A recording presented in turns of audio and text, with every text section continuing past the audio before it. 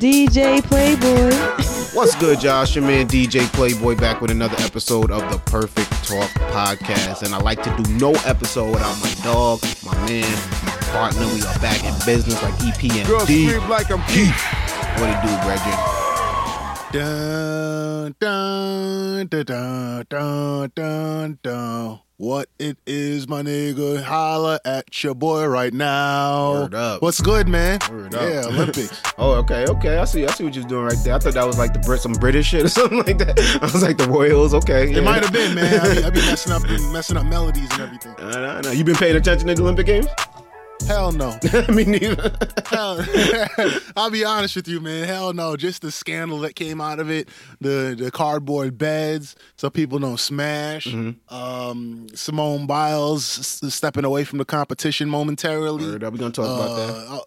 Yeah, man. But like the sport, like I'll be honest, nah, man. You know what's funny? The only reason I learned that the men's basketball won gold is because I saw a meme that something like 30 years ago, about 30-something years ago, JaVale McGee's mom won gold at the Olympics. And, you know, now he's won gold.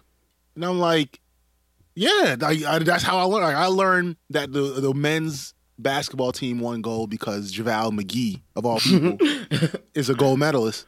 I think the only reason, like, that's the only thing I did take away from the Olympics. I'm like, the niggas that's on the men's basketball team, I'm like, these niggas don't even make all-star games. How are they representing the country? You know what I'm saying?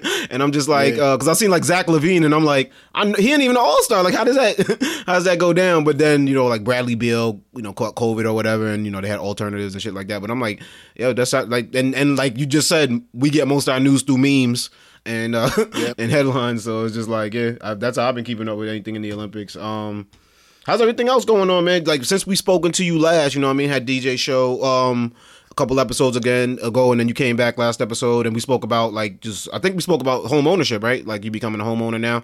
How has that process been? You know, like, what are you now, a month in? Maybe a couple weeks in? About a month in. And, I mean, it's good. It's very different, man. I said it once, twice, and I say it again, man. I loved renting, right? And a lot of people talk about renting as if it's the craziest thing in the world. And I get it, equity and all that type of stuff. People say, oh, well, buying a crib is cheaper because how much you pay for rent? $2,500. Oh, you could put, you know, $200 more into a house. And it doesn't work that way because my apartment didn't have grass I got to cut.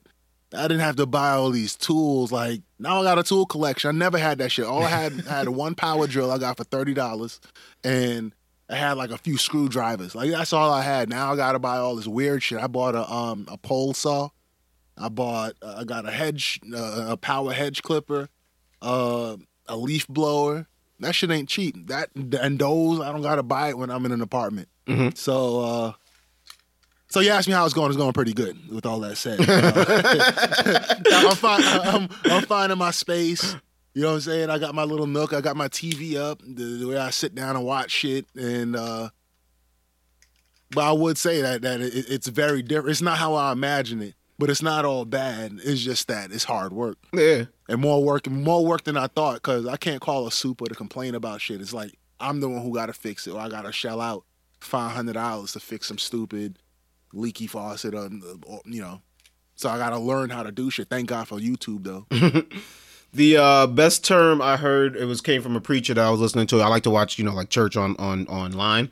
And it was a preacher that I watch, Eric Thomas, and he said, stewardship. Basically, you know, we pray for the blessing, but then we have to steward over it now. You know what I mean? And we were talking offline. I'm going through it myself with having my daughter full time. It was like something that I couldn't wait to do. It was a goal of mine for this year, and then now that I'm doing it, it's like some hard work. You know what I mean? It's real, but it's just like, but that's what comes with it. You know what I mean? You get a great thing in life. You gotta mow the lawn now, right? You know what I mean? So you gotta fix the repairs. You can't, you calling somebody, they're like, nigga, I got problems in my own house. What you calling me for? Like, you know what I mean? So it's just like, now you gotta take it head on, but that's life, man. I think that's an awesome thing in life. That's something that I may have avoided in past years, is like knowing that a new change is going to come with a certain level of responsibility, maybe avoiding that change. And now it's just a new skill. It's just a new part of life. You know what I mean? You're going to make it work. It's got to have some advantages or people wouldn't do it, right? So there's got to be, you got to roll with the punches and now adjust. And this whole summer's been an adjustment for me, you know, like new job, new living situation, like everything has been an adjustment for me, but it's just like, you gotta pay rent. You know, the bills don't stop. You know what I mean? The thing, and nothing stops because you're having a bad month or you're going through a mental health day or something like that. You know what I mean? So you gotta be able to be like, yo, this isn't what I expected, but now, you know what I mean? Let's make it happen. Or this. So it's been a summer of that. It's been like a really like growth summer for me. You know what I mean? Mentally. Yeah, I guess that's what that, you know, people talk about, that adulthood piece. You know what I'm saying? Mm-hmm. Like, making something, then having to watch over it. And as you get older, you make more stuff that takes more care. You know, I guess the quintessential one is just having a kid. Mm-hmm. You know what I'm saying? I'll be honest, I never felt like you know, people will be like, yeah, man, when's the first time you felt like a man? Or when did you realize you was a man? And, you know, I can't point to like 21, 22, 25. I probably, you know, I got a kid in a house in the same year. And I think finally I feel like it, because before I felt more free. Probably when I got married, because then that's another moment of, I guess that's manhood, feeling less free. I was gonna say, is that how you define manhood? Losing your freedom slowly? I didn't.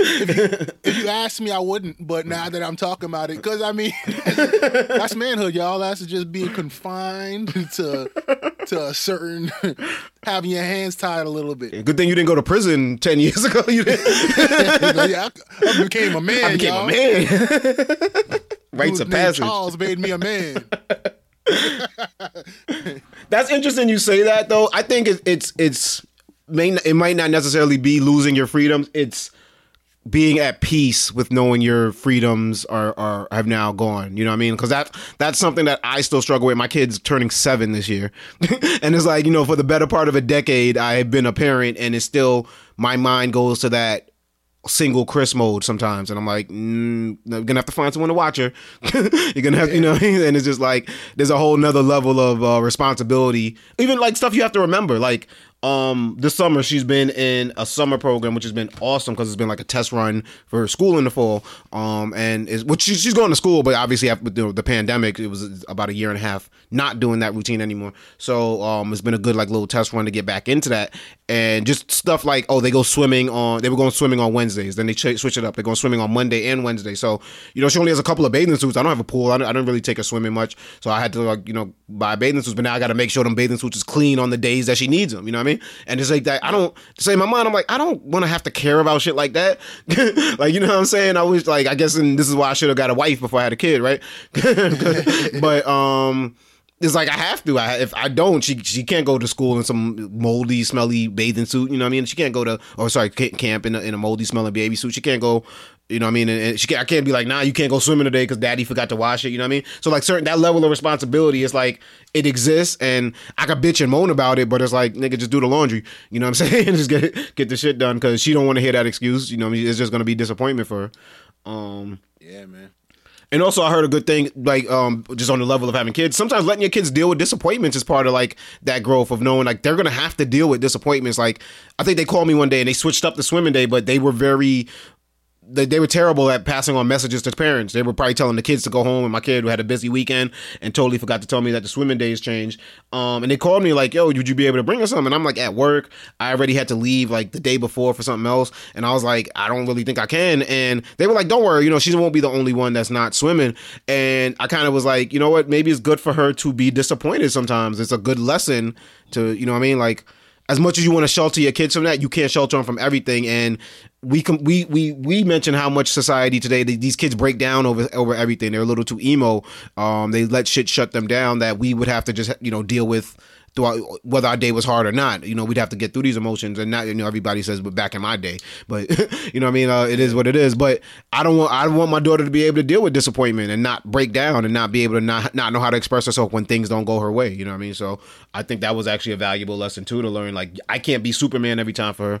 And even if I can, sometimes it's good for me not to. Yeah. I guess coach some resilience into her. Mm-hmm. Exactly. Yep. But we'll get right into it, man. It's been a great week for hip hop. Not only have we got a new album from Nas. Did the Kanye album even drop? I think it was supposed to, but it still has not. Last time I checked. Donda, but I think the biggest story in hip hop news this week was the battle between the Lox, and Dipset, the diplomats of Harlem. It was very anticipated. I actually forgot to watch it. I think the marketing sometimes for verses, if I don't go on social media that day, I'm not gonna come across it. You know what I mean? And that's it. It was something that was built on social media. But I knew it was coming. I knew it was getting close. And then definitely the day after, I went back. I was on social media and I'm seeing all these memes and posts, and I'm like, oh shit, was it last night? Did I miss it? So I watched it on YouTube. Did you get to catch it at all? The verses? I only got to catch pieces. Okay. Baby stuff. But I saw Jewels going hard. First. You got the text from me. Mm-hmm. First thing that was remarkable to me is that Jewels, his face is older, but his outfit seems like it was preserved. You know them fossils they be finding in some sap. It'd be like an old mosquito, like a 6 foot long mosquito, but it's locked up into some like a little glass ball or something. Mm-hmm. That's what it was like. They preserved this motherfucker because I don't know where he got a brand new Averex or whatever that shit was with a bunch of patches on it and some big ass pants looking fresh off of the cover of The Source. It was crazy. Definitely Jewels. And that was funny. I ended up watching it the next day. Spec, our homeboy Spec came by and we was chilling and we watched it. And I remember telling him when I was picking up my daughter from the bus stop that day, there's an older grandma that, she's a African American lady. And she hit me the first thing she seen when she seen me, because my kids and her kids talk or whatever, and so I've interacted with her kids. And first thing she said when she seen me, she was like, "Yo, you see that verses last night?" And I was like, the first thing out her mouth was Jewel's outfit was SMH. She's just I'm like, yo. First of all, I was like, this grandma is mad hip to the shit going on. But then I had to remember the Lox and Dipset ain't really current. So I was like, I guess it kind of makes sense that I'm thinking about her age group. And it's just but she was very hyped about it. Does that make you realize how old you are? I think just in general, I've come to the realization how old I am. You know what I'm saying? In terms of, things like this where it's culturally, I'm excited about Lox, Dipset, but if I have, friends in their 20s and stuff like that aren't as excited because they don't, culturally, it doesn't mean the same thing to them. You know what I mean? To me, this is the music I listen to sitting on buses and trains and got me through the ride and everything. You know what I'm saying? Yeah. And then, but to them, it's not going to have the same thing. But, not to switch gears, but what really makes me feel old is actually being comfortable with all parts of me, if that makes sense. You know what I mean? Being I don't have to hide certain parts of me or be ashamed of certain parts of me or put on fronts. It's just I was called goofy this week by 2 different females, but lovingly, they use it as a compliment or one of my attributes, I should say. And I'm just yeah, you know what? I am kind of goofy. I like to, you know what I mean? I like to have fun, and but in my 20s, I'd be like, no, I ain't goofy. Yeah, that's hilarious because that's the first thing that ran through my mind because that picture of Wood Harris pulling out a pistol from above the rim? Yeah. Yeah, that's how I used to feel when people would be like, "Oh, you goofy. Oh, you stupid," but in a good way. But I'd be like, "Nah, bitch, I got pistols. What? I will go purchase a pistol right now to show you who goofy." But I was trying to be somebody, or I wanted to be somebody who I really wasn't. It took me a while to be comfortable in just that. Yeah, I am pretty goofy.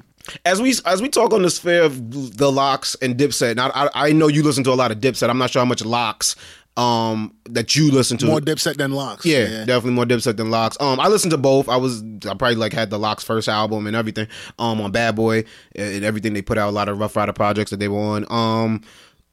I wonder how much hip hop played a part in just our community, young black men from the inner cities growing up, in the 90s and the early 2000s, going to high school and junior high school. How much that gave us this false sense of identity. You know what I mean? Even with dealing with relationships as current as my last relationship, some of the thoughts that ran through my mind were very hip hop related, if that makes sense.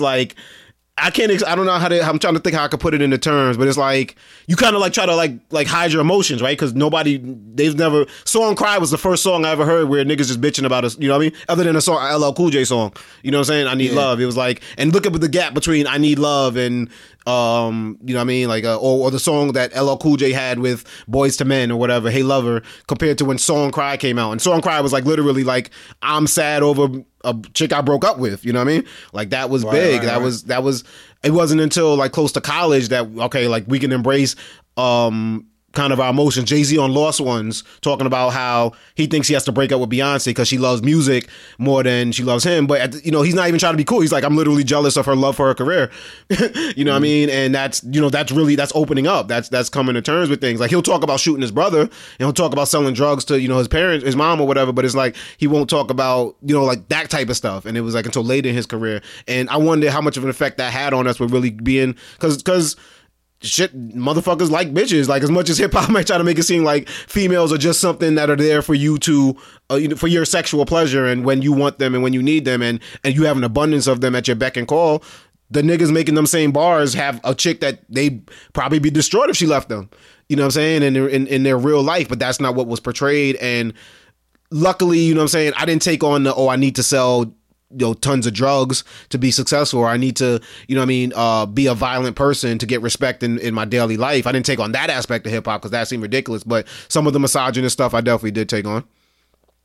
Yeah, I would agree with that. And to be honest with you, even though I never sold drugs and I never took on that violent persona, I said, I'll question, I was like, should I? I did. So should just look. It's kind of like when you're looking through the college pamphlet or the career to give you the career quiz, and I'm like, maybe I should take a quiz on this shit because maybe I might try the violent thing. While sitting in Bio 101, you just pondering about moving just some weight. That shit.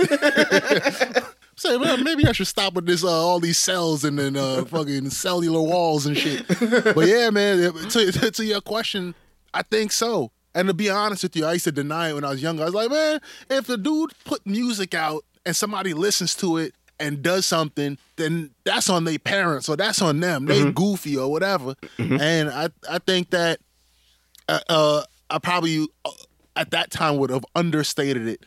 And when you started this subtopic of the Lox Dipset thing and hip hop's effect on the psyche of the young hip hop fan, if Tupac was alive now, do you think in private he'd be like, yo, see Dolores Tucker, she had a point.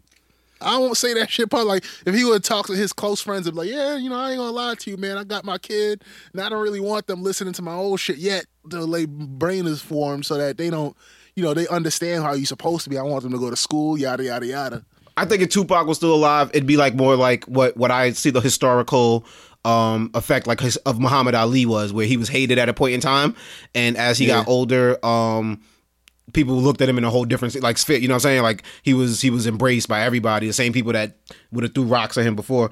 I think Tupac, would have got older and looked back at his 90s persona like, yo, I was wilding a little bit, you know what I mean? And if, you know what I mean, like, maybe he would have had the sit-down interview like Kobe and Shaq had with Biggie, you know what I'm saying? And be like, yo, I was wilding on this end, and da-da-da. I think he would have came into a lot of growth, because that's what we're seeing from today's rappers, right? We're seeing a lot of, like, even Lox Dipset, like, there was a lot of tension, right, on that stage. And it's like, at a certain point in time, even though those crews would have been if it would have been at like a festival or something like that, and them crews talking to each other like that, that could have got crazy. But the fact that it was like ahead of time, we gonna talk crazy to each other, but it's not gonna be like S my D, you know what I'm saying, or anything like that. It's not gonna turn into nothing disrespectful like that, and it's not gonna come to blows, because we got to teach them you can be competitive and treat this like a sport and not make it come to, oh, I gotta shoot you or stab you or da da da da da.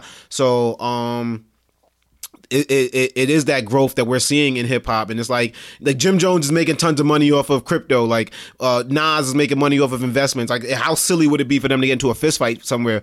Just as silly as it would have been for them Nas to get in a fist fight with Tupac back in the day, if you really think about how much money they were bringing in through sales. Right. But we didn't view it like that. We view it like, yo, you're gonna mess up your chance of being a billionaire because of someone stepped on your sneakers that you could buy 100 million pairs of. You know what I'm saying? So it's like you come to terms and you grow up. And it's funny. Like I like that. I didn't plan on having that as a subject, but looking at my own terms of growing up, like just everything, bro. I like even how I approach social media. Like I don't even approach it as trying to be cool because I'd rather be honest. You know what I'm saying? Like I don't need you. Right. Why would I want to portray something like I got more money than I really have? Because that's gonna attract something that thinks I have more money than I have, and I'm gonna come out to be a fraud. I want to, like if you look at my Instagram, is what is it? It's me promoting my podcast, my radio show, and chilling with my daughter. That's literally what I do. Like I don't need to make it seem like I'm a living more or going out to gigs and stuff like that. So it's literally like that's, and I don't want to portray anything that's not that. You know what I'm saying? And on social media and in real life. Because yeah, man, that authenticity is kind of what coming into terms with ourselves. And you saw it with Jadakiss, right? Like I learned something. We also, it's another misconception hip hop taught us. It's a young man's sport, right? It's for the youth, and to see Jadakiss have that level of intensity. I don't know if you saw any of the parts where he was really going at it, like he spitting, like right. And talking about they're rapping over the song, like they're literally lip syncing and then doing ad libs. You know what I'm saying, over the song because they don't remember the words. Like I'm sitting here, throw the beat on. I'll spit this for you. This ain't Apple Music. This is a live, you know what I'm saying, show. But I learned, and I knew this about Jadakiss. I knew Jadakiss loved two things: weed and rap. You know what I'm saying? Just because of that. Like I think he's hyped that Nas has a new album because it gives him something new to bump to that he could relate to. So to see him have that energy showed me, there's no age limit on hip hop. And as a DJ, I never felt limited because you got DJs 50-something, 60-something years old still rocking parties. So as a DJ, I never felt as limited as maybe we put these limitations on rappers. But to see someone Jadakiss's age look like they looked in their 20s, in great shape, and still have that hunger just for the sport of rap, it kind of reinstated my love in music in a sense, bro. Yeah, I like the way rap is growing up. Even it's always a young man's sport in the sense that what's hip, teenagers and 20-year-olds, early 20-year-olds, they kind of drive what's what the cool thing is right now. But there's still a huge space for the older cats, right? Like. You see that longevity. I mean, look at Redman and Method Man. They look great. You mentioned Jadakiss looks great. Styles P is big on health. Still rapping nice. Yeah. And all the health shit and people. Young Jeezy losing weight. Rick Ross losing weight. Like it's like a metaphor for the longevity of rap. Like people just getting healthier.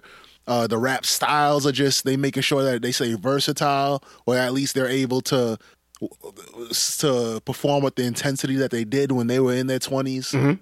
So and they're still releasing projects. They still coming out with projects, which is just dope. Lox and Dipset announced that they're actually going on a 8-city tour with State Property to come out of it. And to your point about the health, that's being done in the background of how many rappers died this year in their 50s? Shock G, DMX, Biz Markie. Crazy. Yeah, so it's like Craig Mack. Craig Mack. Black Rob. I apologize. Craig Mack was a few years ago, but you know what I'm saying. Like it's like now is the time. Like we promoted Hennessy and smoking blunts, and that can't be a daily lifestyle. Maybe that's a couple Saturdays out the month. You know what I'm saying. But you can't be doing that on a Tuesday at 4:00 and thinking that you live in a healthy lifestyle because you're not. Another thing that reinstated my love in music this week was Lollapalooza was on over the weekend, and I was watching that and I was like, yo, Tyler the Creator, I am like an official new fan. Like, and it's funny, I'm like heard about him for years, I knew his stuff, but like his set was like it was dope. If you have the opportunity, go to YouTube and type in Tyler the Creator Lollapalooza 2021. It was a great performance, and it introduced me to his current album, which I was bumping, and that was actually the only piece of work that I heard from him. And I went back to listen to his catalog, and he has some dope stuff out that's not just rap and not somebody's singing on some songs, and he's doing a lot of experimental stuff, but it sounds dope in my opinion. And even that's as a fan shows my growth in hip hop, because Tyler the Creator has some questionable lyrics. You know what I mean? I guess by questionable, people say, oh, no, that's a gay lyric or something like that. And it's like at this point in my life, I don't really give a fuck. You know what I'm saying? Like I don't, you know what I mean? Like obviously, I don't want to hear nothing that's overly. But Eminem has some lyrics. You wouldn't relate to it. Pretty much. But Eminem also had some lyrics I didn't want to hear, and some skits. I was like, yo, this is kind of wild. What do you know what I mean? Like I wasn't into that, but it didn't take away from the music. It still was like, oh, that, you know what I mean? And the same thing with Tyler. And I also feel like Tyler does it for attention because he knows people are going to be like, oh, yo, is he or is he not? But I also, it's like, it's great music. I don't really give a fuck. I don't like, that was the thing, right? When Wendy Williams back in the day was trying to out the gay rapper, who was the gay rapper? It's like nigga, like Frank Ocean's a gay singer and everyone, he's headlining Coachella in 2023. You know what I'm saying? Like, it's, no one cares. It's like, it's not, I won't say no one cares, because the segue I was leading this to was someone who comes across as if he cares a little bit.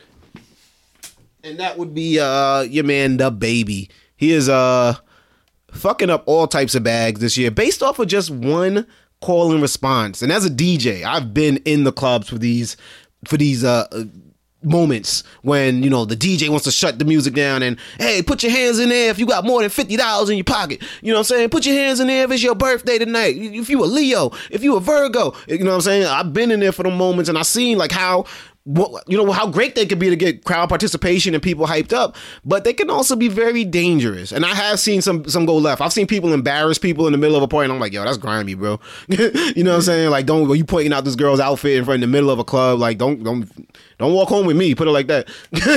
don't hop into my car. But like, you know what I'm saying? So, and DaBaby had an unfortunate situation, man. He was at Rolling Loud, and you know, he had one of the moments where he was like, yo, I'm gonna do a little call and response. I'm gonna do a little crowd participation. I wanna see exactly how much I can get people hyped up right now. And you know, he kind of made some wild comments. So here we go. I'm gonna repeat the comments that DaBaby said. On stage, he said, and you know these moments, Keith. He said, if you didn't show up tonight with HIV, AIDS, or any of them deadly sexual transmitting diseases that'll make you die in 2 or 3 weeks, put your cell phone light in the air. He continued, ladies, if your pussy smells like water, put your cell phone light in the air. Fellas, if you ain't suck a dick in the parking lot, put your cell phone lights in the air. Keep it fucking real. And that moment was, you know, captured and obviously went viral by repeating all over the internet, and it caused backlash. Now what I will say is, you know, like a lot of people are taking something out of context, right? You got to culturally know what you're dealing with. Yeah. So I think we've also spoke to this. That we were in college at a time when dance hall reggae music was very homophobic, and it might still be. I don't pay enough attention to it at this point in my life. I don't think it is. But at this point in time, when songs were literally the entire club is singing songs about burning gay people and causing harm to gay people, I don't even think we really in that moment stopped and like took a grasp of what it is we're saying, right? Because hell no, yo, biblical torture to a gay person, like yo, yeah, it was crazy. But to your point, you know, I think this episode could be titled "Growth," with an F. Like, because I didn't blink an eye. No, we didn't. Like, and then it's not just like fading a gay person. Like, oh, well, you just can't hang out with me. It's like, no, I gotta torture them and burn them and then talk about them and then, oh man, it's pretty crazy. And possibly why we didn't view that, because the music that came out when we were kids, we grew up in a very West Indian Caribbean neighborhood, so we heard you know, music like that, and you know, like boom bye bye and a bati but, you know what I'm saying, like that. We sang that as like it was fucking like nursery rhymes, because it was just so catchy and we heard it so much as youth. And it's like, no, that's, I don't even feel comfortable saying that in 2021. You know what I'm saying? So it's like so I say all that to say, there are cultural things that they're cultural. What's the word I want? Unfairness that goes on in communities, right? In the African American community, so to speak, homophobia was not always frowned upon. You know what I'm saying? In some places, it's encouraged. You know what I'm saying? And that's and the same thing for certain Caucasian communities, for certain Asian communities, for certain Latino communities. People aren't always going to be accepting to these things, especially because to us they're new, they're different. But what comes from it is like, just because maybe 10 years ago you were able to make a certain type of joke or have these comments and there'll be no backlash, nobody batting an eye at you, doesn't mean things can't change, right? And that type of stuff can't fly. We can't just be like, oh, well, he's from a certain neighborhood, so that's cool, because if that was towards a group that I identified with, I'm gonna be like, yo, no, so I don't give a fuck.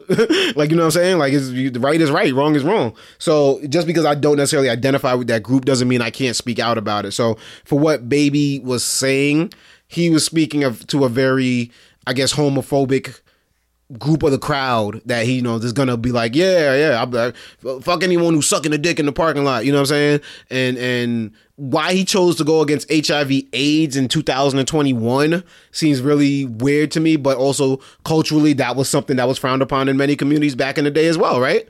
And reading the comments, though, that was very interesting. It's 2021, and that just the way of thinking about HIV/AIDS is that there was very 1990, 1995. But he was also born in 1991, so you know what I mean. Keep that in mind. Like that was yeah. But he wasn't old enough to really appreciate like the cultural significance. I mean, he's not that far. You know, he's pretty.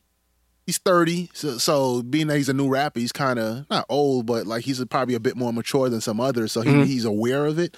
But that might be an illustration of just how, like, in the culture that was the HIV/AIDS, and part of it was a prevention tactic, like to make it a monster, so that and literally calling it the monster, so that people are very cognizant of not catching it.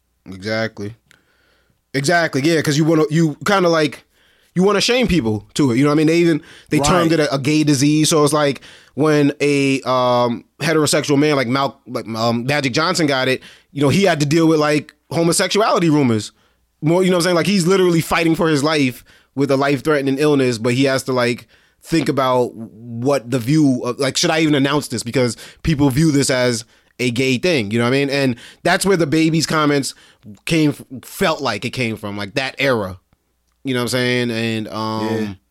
If you want to know how people, I'll tell you what's the perfect like it's almost like a time capsule. Like if you want to read about the mindset of people that people like straight black people had towards HIV/AIDS. Eddie Murphy's, I think it was, I can't remember if it was Delirious or Raw, but he had the whole set about pretty much saying that HIV and AIDS is a gay disease, and that you go to the doctor and the doctor's like, oh well, you're HIV positive, and you the patient are like, I'm not gay, and the doctor's like, yeah, sure you're not gay, like that joint, like that's like very emblematic of how people felt about it. And that was in the 80s, and I remember that carrying that into like the mid 90s. Yeah, it was obviously, retrospect is 2020, but it's just like you look back on it and you're like, damn, some wild things were being said, but it was also a different time, you know what I mean? Like same thing went for black people. Like there was a different era when black people couldn't do what we were doing, when we were the other, you know what I'm saying? And people watched it on TV and it was like, damn, that's going on out there, change the channel, you know what I'm saying? But times have changed and things aren't acceptable anymore. And the Baby, he, from that point on, would continue to be canceled from festivals to just people coming out in general. Elton John came out and spoke out about him. Day in Vegas lineup canceled him. Governor's Ball in New York City canceled him from their lineup. Boohoo Man in I think the UK canceled him because of his homophobic and anti-HIV comments. The Questlove had a hypothetical track list of people he'd want to see perform and had the Baby on it originally and crossed his name out. Once, like I said before, Elton John dropped a series of comments about him. Even Chris Brown decided to drop a series of like Instagram stories just basically saying shut the F up, do your shows, thank everybody, and then get the F off the stage. Damn. When Chris Brown's talking out. I'm about to say that was the wake up call. I'm like, damn, Chris Brown. And then even OJ, I fuck with you, not OJ, but what if OJ came, that's why he had to say something before OJ said something, because if OJ come out, then it's like, damn, bro. And the baby has dropped a series of apologies, but this was just done terribly. This was like when you make your kid go back to school the next day and apologize to the kid he beat up or stole something from, and it's just so begrudging. Like, he literally came out and said, I want to apologize to the HIV/AIDS community, but I wasn't really saying anything bad about gay people, pretty much. And then goes to like say, we had a gay dude in the front row that was rocking out with us. Actually, I'll see if I can read the quote here. He said,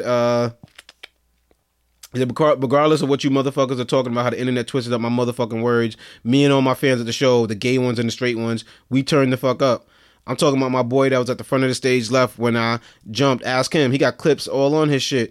The whole night we was recording. We returned the whole night. What else did you say?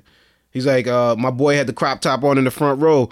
He out there in that jungle, in that water. He out there. He's standing on the rail, cutting up. He knows the words of the song. I'm rapping them bitches with him. So it's like, he was like, I think he focused more on, that wasn't my intention to make an anti-gay comment. You know what I'm saying? Like, yeah. I think even in his mind, he's saying, if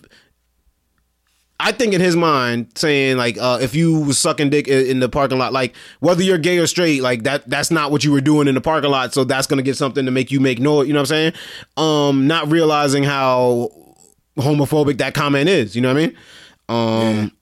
So it kind of, and then misogynistic, the stuff he said about women, which actually no one really got upset about, but saying if your pussy smell like water and shit like that. But yeah, he was canceled, but it breaks up a debate. Like, people say wild shit all the time, you know what I'm saying? Eminem has said wild shit to bring him back up again. So it's like a lot of people are doing things, and I'm like, are we just now piling on the baby? Is he just the latest one that everyone wants to pick on?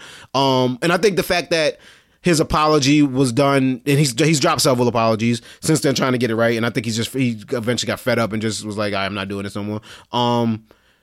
The fact that his apology seemed like, I'm doing this because I have to. I'm doing this not to fuck my money up. It made people be like, no, I'm not fucking with you because I don't have to.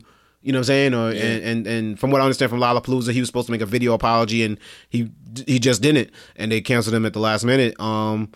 It goes to show you, like, sometimes you just gotta take the L in life, and other people have been on both sides of it. Boosie has gotten himself in trouble making comments. Somehow Lil Nas X keeps getting pulled into this, and people are just like, I can't tell people how to feel, you know what I'm saying? But I know what you will get in trouble for, and you got to know what you're saying in the public sphere. Yeah, so there's a couple things. So the first thing you mentioned, Andrew Cuomo, the governor of New York, and his, I'll call it drama. So the apology thing is interesting. So I don't believe he apologized, but he put out a weird video, and it reminds me of that apology you just put out for the baby. Basically, he it was like his like a pre-recorded video with a statement, pretty much putting it out there that, like, nah, man, I don't be, and all right, I be touching some people, but, like, you know how I do. That's what and it was a video of him just touching a bunch of people. So, like, the baby's apologies, like, yeah, I'm not homophobic. There was just a dude in the front with a crop top. You know what time it is, and he was rocking out with me, and da da da. And so it was just a weird. That was a weird apology. If you're trying to get people on your side, sometimes you just gotta come out clean and not try to, even dudes I suspect to be gay was rocking with me, whatever. So you gotta have your hat in your hand. The humbleness when you apologize. Yeah, exactly. And then you mentioned Eminem. And when you mention Eminem, I think of Eminem in this same space or a similar space as Dave Chappelle. Like, they've firmly put themselves in listen, you're not going to cancel me. I'm going to say whatever the fuck I want. Like, they're not tied to, like sponsorships or corporate interests or whatever. Like, they just make their bread doing their art. Whereas the baby, he has all these bags that he's tied to that. And also Eminem and Dave Chappelle, before they put themselves in that lane, they were pretty big. They were extremely successful. Yeah, exactly. They were extremely successful. And that's more the case with Dave Chappelle than it is Eminem, because Eminem just never left that lane. But he said, you know what, I'm going to stay in this lane and just get big doing it. And that's what he did. But then again, he got big in the 2000s. So... True. That makes it a little bit easier. But Dave Chappelle came back and said, I don't give a fuck. And so he had all his sets, not all his sets, but like his last few stand-ups had some pretty what do you say, some pretty edgy stuff with regard to the LGBTQ plus community. And that's where it comes in. Is it art, right? Is it art or is it opinion, right? Like where can we separate it? Like can Matt Damon be in a movie where he uses the F word slur, right? And that not bleed into his regular life, but the baby, you know what I'm saying? The baby is a that's not his name. You know, when he's at home being himself, he's not the baby, but when he's the baby on stage, is he playing a persona?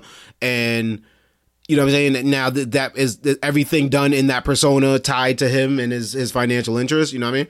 So right. It's an unfair thing that I think as artists, you know, like if I was a painter, I can paint pictures of the most violent or misogynist, whatever, you know what I mean? Any opinion that I want and call it art.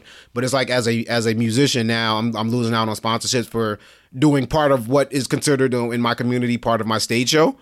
You know what I'm saying? Yep. So you got to be careful. You got to be careful because you definitely can be canceled. We're running out of time here, Keith. So I just want to run through a quick rapid fire of my favorite segment, man. Have you heard? I bring things to the table that I hear, and I ask my man Keith, you know, has he heard these particular headlines? First up, Keith, what's it called? The HBCU Clark Atlanta, they surprised their students by canceling $2 million in debt. Have you heard? I did not hear that. That's interesting. I have not heard that. Where they get all that money? I remember a couple years at the Morehouse graduation, I don't know if the homie was a billionaire, but he's like he's a black dude and he spoke at the graduation. He's like some kind of finance hedge fund type dude. Yeah, I believe he's a billionaire. Yeah, he's a billionaire. Yeah, so he puts some amount of money towards like student loans of that graduating class. Like I don't know if he canceled it or significantly cut it down, but you know that's dope to hear because that right there, it's just finances with regard to college. It banged up a lot of black students, so that's awesome to hear. Yep, and in regard to your question of where they get that money from, the president, Dr. Georgia French, said that they're using money from the CARES Act, Higher Education Emergency Relief Fund, to flip the bill. Nice. Yep, and in an era where students are suing their institutions for feeling that they were overcharged for tuition during the pandemic. It's dope to see that they are giving back to students who are affected by the pandemic. Our students, like students around the world, were adversely affected financially, mental health, and all sorts of issues. And what we wanted to do was find a way to help them. So they according to Clark Atlanta officials, around 900 students had $2 million in debt canceled immediately. Every student balance from spring 2020 through this summer semester will be debt free. That is amazing. Shout out to Clark Atlanta. Shout out to all the HBCUs out there. Keith, this next have you heard isn't necessarily a new one. I think like early July I'd heard about this, but I don't think we spoke about it last episode. And we've gone a few episodes. Had some life-changing events happen. So have you heard? Juvenile turned his anthem "Back That Ass Up" into a vaccine anthem called "Vax That Thing Up." And it features Manny Fresh and Mia X. Yo, I actually did hear a little bit of it, and I'll say this: we need more Manny Fresh, man. That dude, like, you've always been a fan. You've always been a fan of Manny, though. Yeah, but that's true. Yo, just man, anything Manny Fresh is on, man, the shit just sound better. Like he reminds me of Puff before Puff started yelling, like just straight yelling, not like there came a point where Puff would just, yeah, I told y'all motherfuckers, and he just went crazy. This dude just got rabies. But Manny Fresh, man, that dude voice, his ad libs, man, and then what with Jeezy? Oh man, that right there. That shit never comes off my weekly rotation. But yeah, man. But let's get back to Juvenile. That's a dope little. I mean, listen, people are trying every way to get the little corners of society where people, for one reason or the other, aren't able to or aren't choosing to get vaccines. Mm-hmm. So, I mean, this is just another attempt. Some attempts have been weird, but this attempt, I think it was a good attempt. And it's funny. It's the first time historically. I gotta double check these facts, but according to Rolling Stone, the song marks the first time Cash Money and No Limit have officially collaborated on a project. That's interesting. That is interesting. But so your view on it is you think it's cool to like enlist artists like Juvenile in this instance, or an Olivia Rodrigo that's more so speak to the younger fans of pop music, you think it's cool to use them to push, I guess this vaccine push that the government's pushing? You said pushing it. It sounds like you don't like the radical left's agenda. Nah, fuck with you. Yes, I mean it's an attempt, man. Like, listen, it is desperate times for at least from the politician's perspective, regardless of how you feel about the vaccine.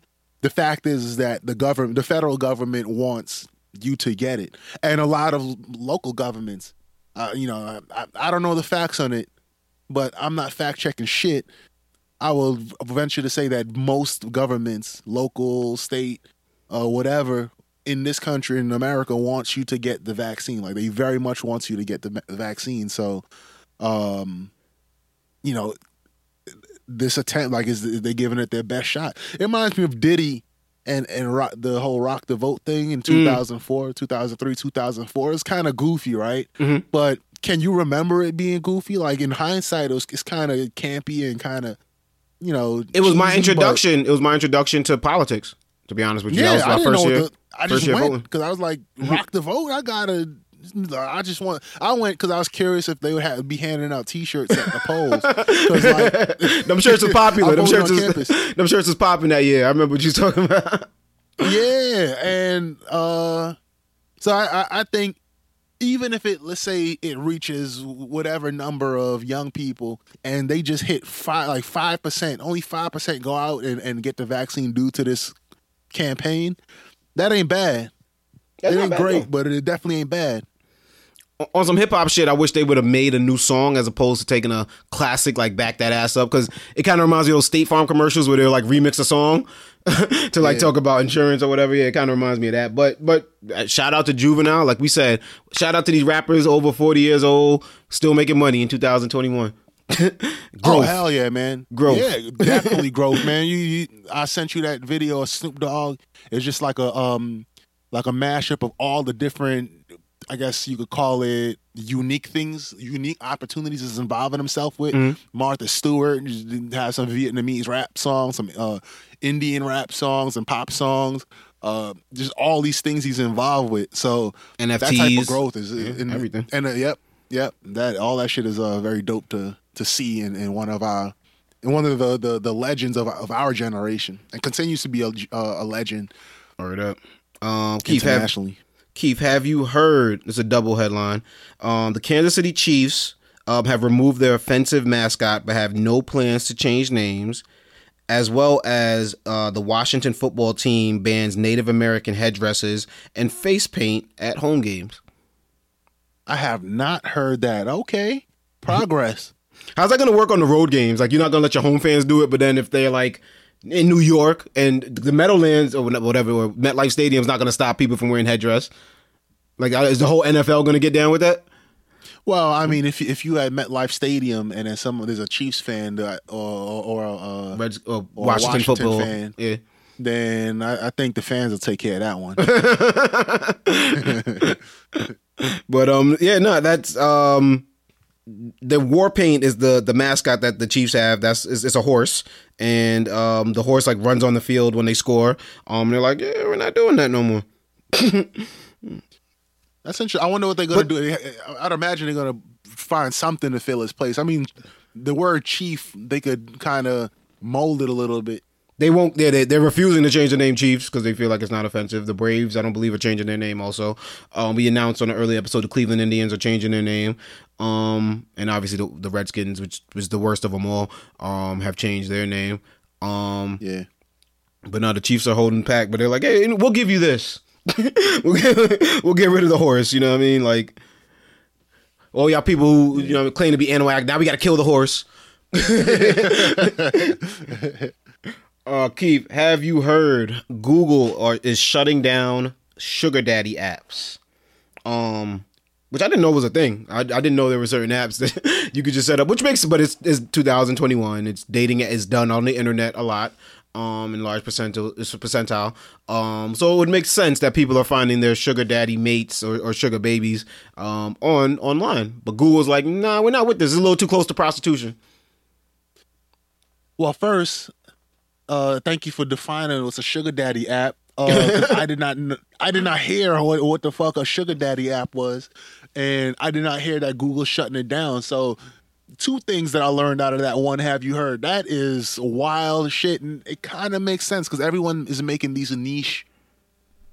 Everything is a niche now, just because the internet it just can be done. I heard of a food delivery app that just specializes in like delivering hometown treats from across the country. Like if you have your favorite pizza from New York, they could freeze it or preserve it and send it to you in San Diego. It's mostly for rich people who've probably transplanted from one part of the country to the other. So I guess it fits that. All right, there's dating, there's Jewish dating, there's Christian dating, there's black dating, farm dating. I didn't even know that was a thing. There's LGBTQ dating. So now they took it to the next level and said, all right, sugar daddies, because that's when you think about dating in real life, that's what they're trying to recreate on the internet digitally. So some people do date for sugar daddies or sugar mamas. I think it's discriminatory though, because you're insinuating that. From what I understand, a lot of sugar daddy relationships don't even involve sex; they involve just keeping company. However, Right. you are being paid for your time, I guess, so to speak, or compensated for your time is a better way to put it. But it doesn't necessarily to correlate it with prostitution. I think is discriminatory against a niche dating market in our society.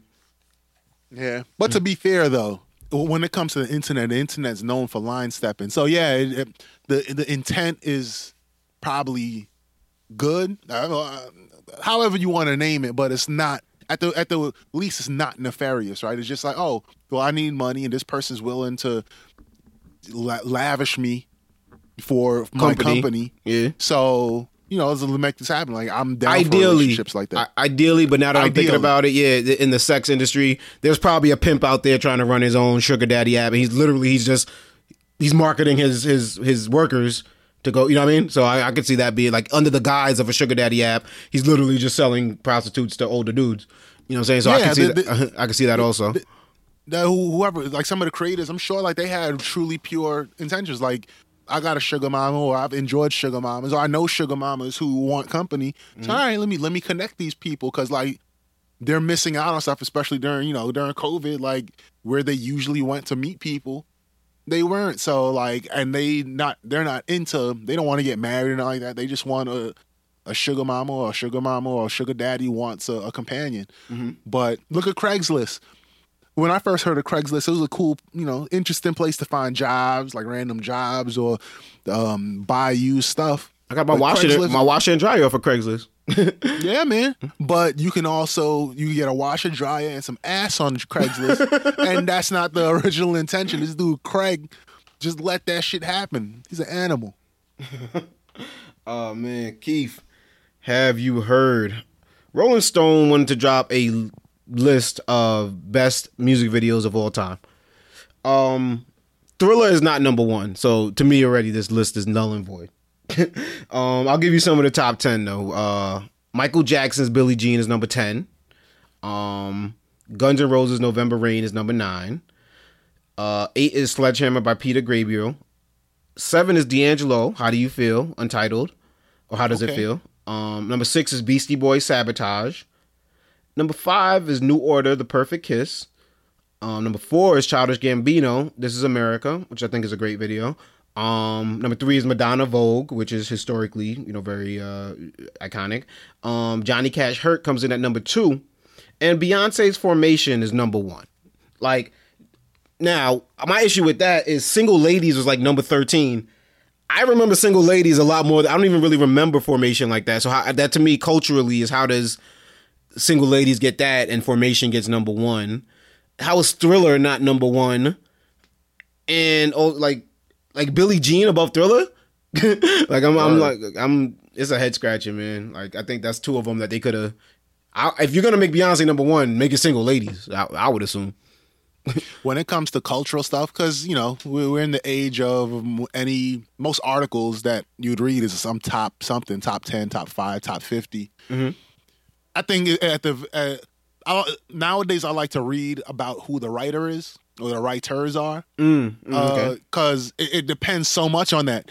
A lot of that shit you read, chances are whoever wrote that was somewhere might be younger than 30 years old, writing about 40-year-old videos. Yeah, you're right. Yeah, I didn't even think about that.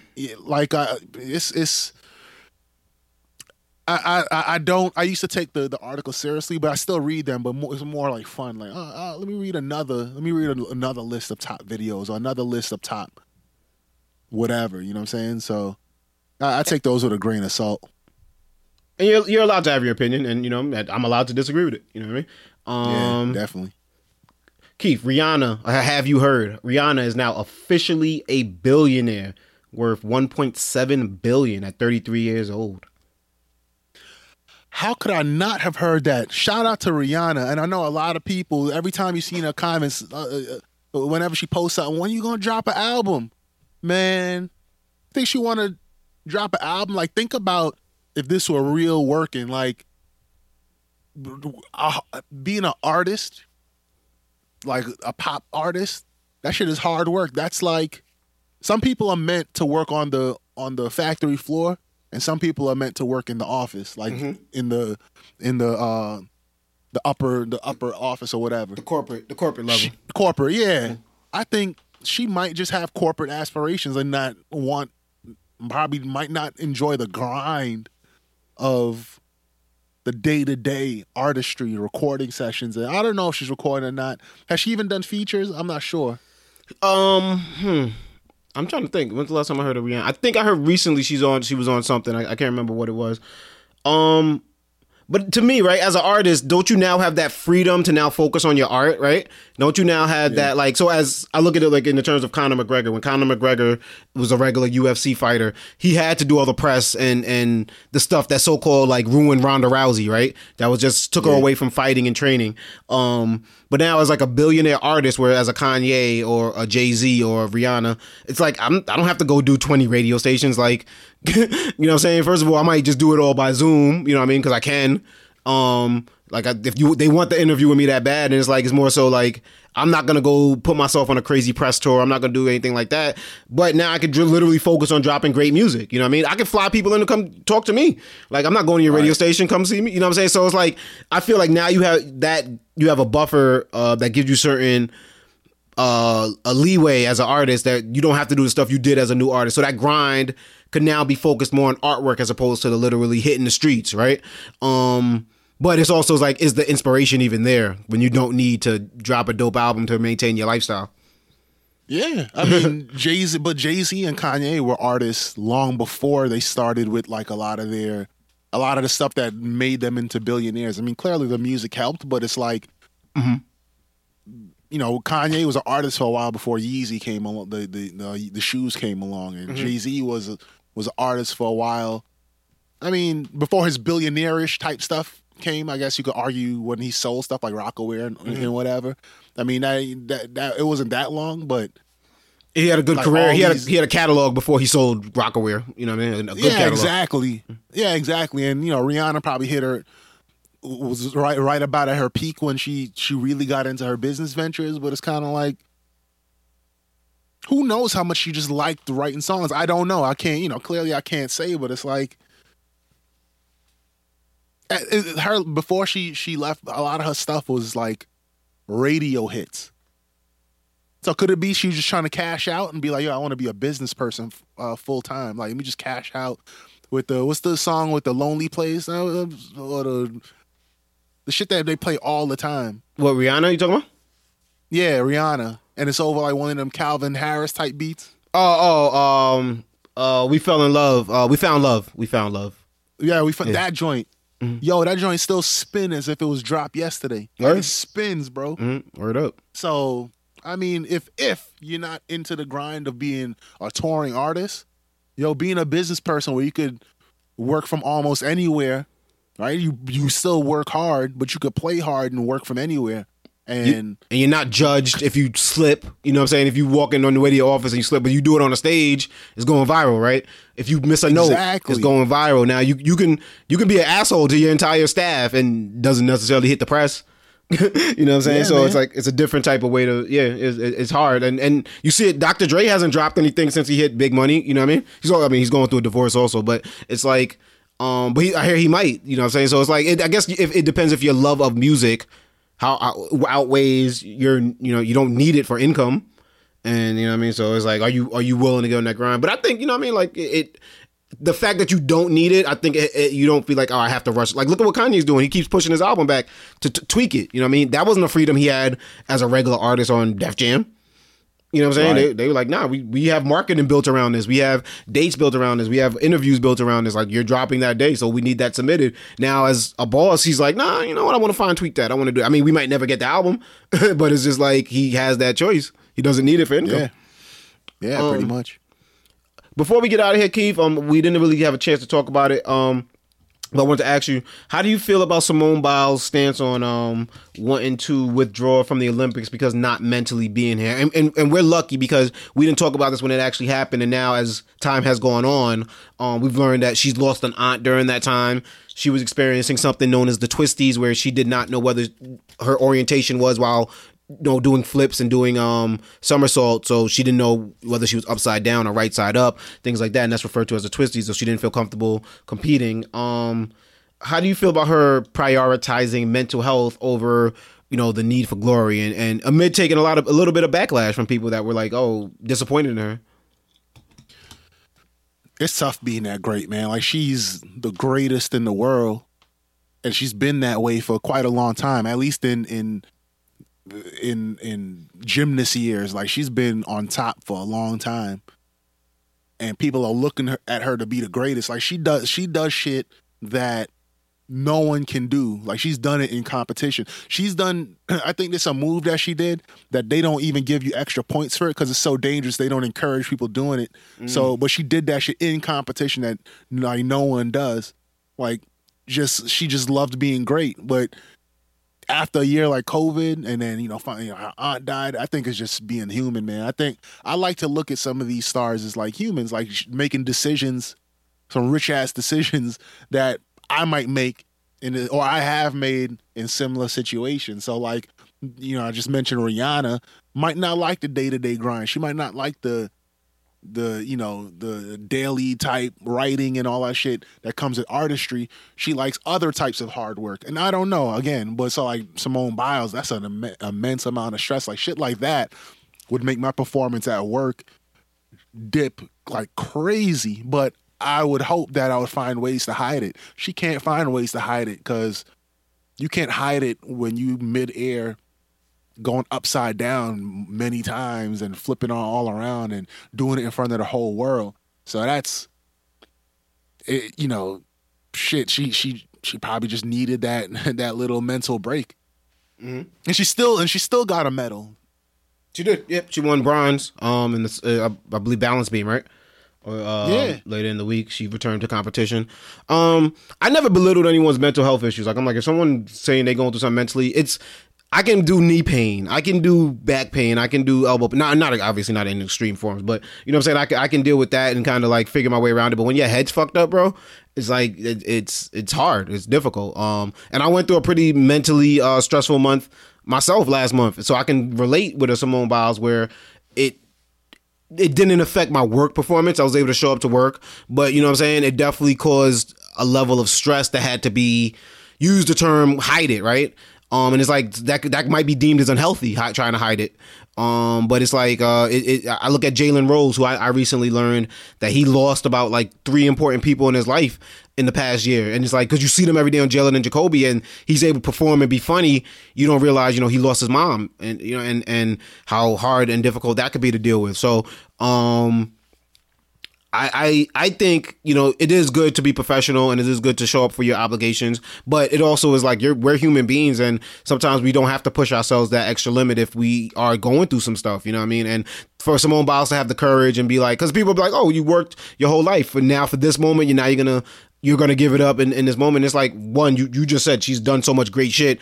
I'm sure this moment ain't, you know what I mean? She's won Olympic gold. She's won before, so it's not like she's never done it before. And if she doesn't feel confident and something's going on, she should listen to her body and her, you know what I mean, her emotions. So I commend her for doing it, and Naomi Osaka as well, for putting mental health first, because it is important, and like I said, going through something myself in the past month, realizing like, damn, it sometimes things could just get out of control and spiral, and you definitely want to have, I was very blessed to have a support group and resources that I can turn to as such as therapy, but not everybody does. And so I say that to, check up on your friends, look at people's health, and sometimes ask people what they're going through, because you never know. You know what I mean? So yeah, definitely. Keith, that's another episode in the books, man. Always a pleasure doing the show with you, brother. Where can people find you at on social media? Instagram, Mima_35.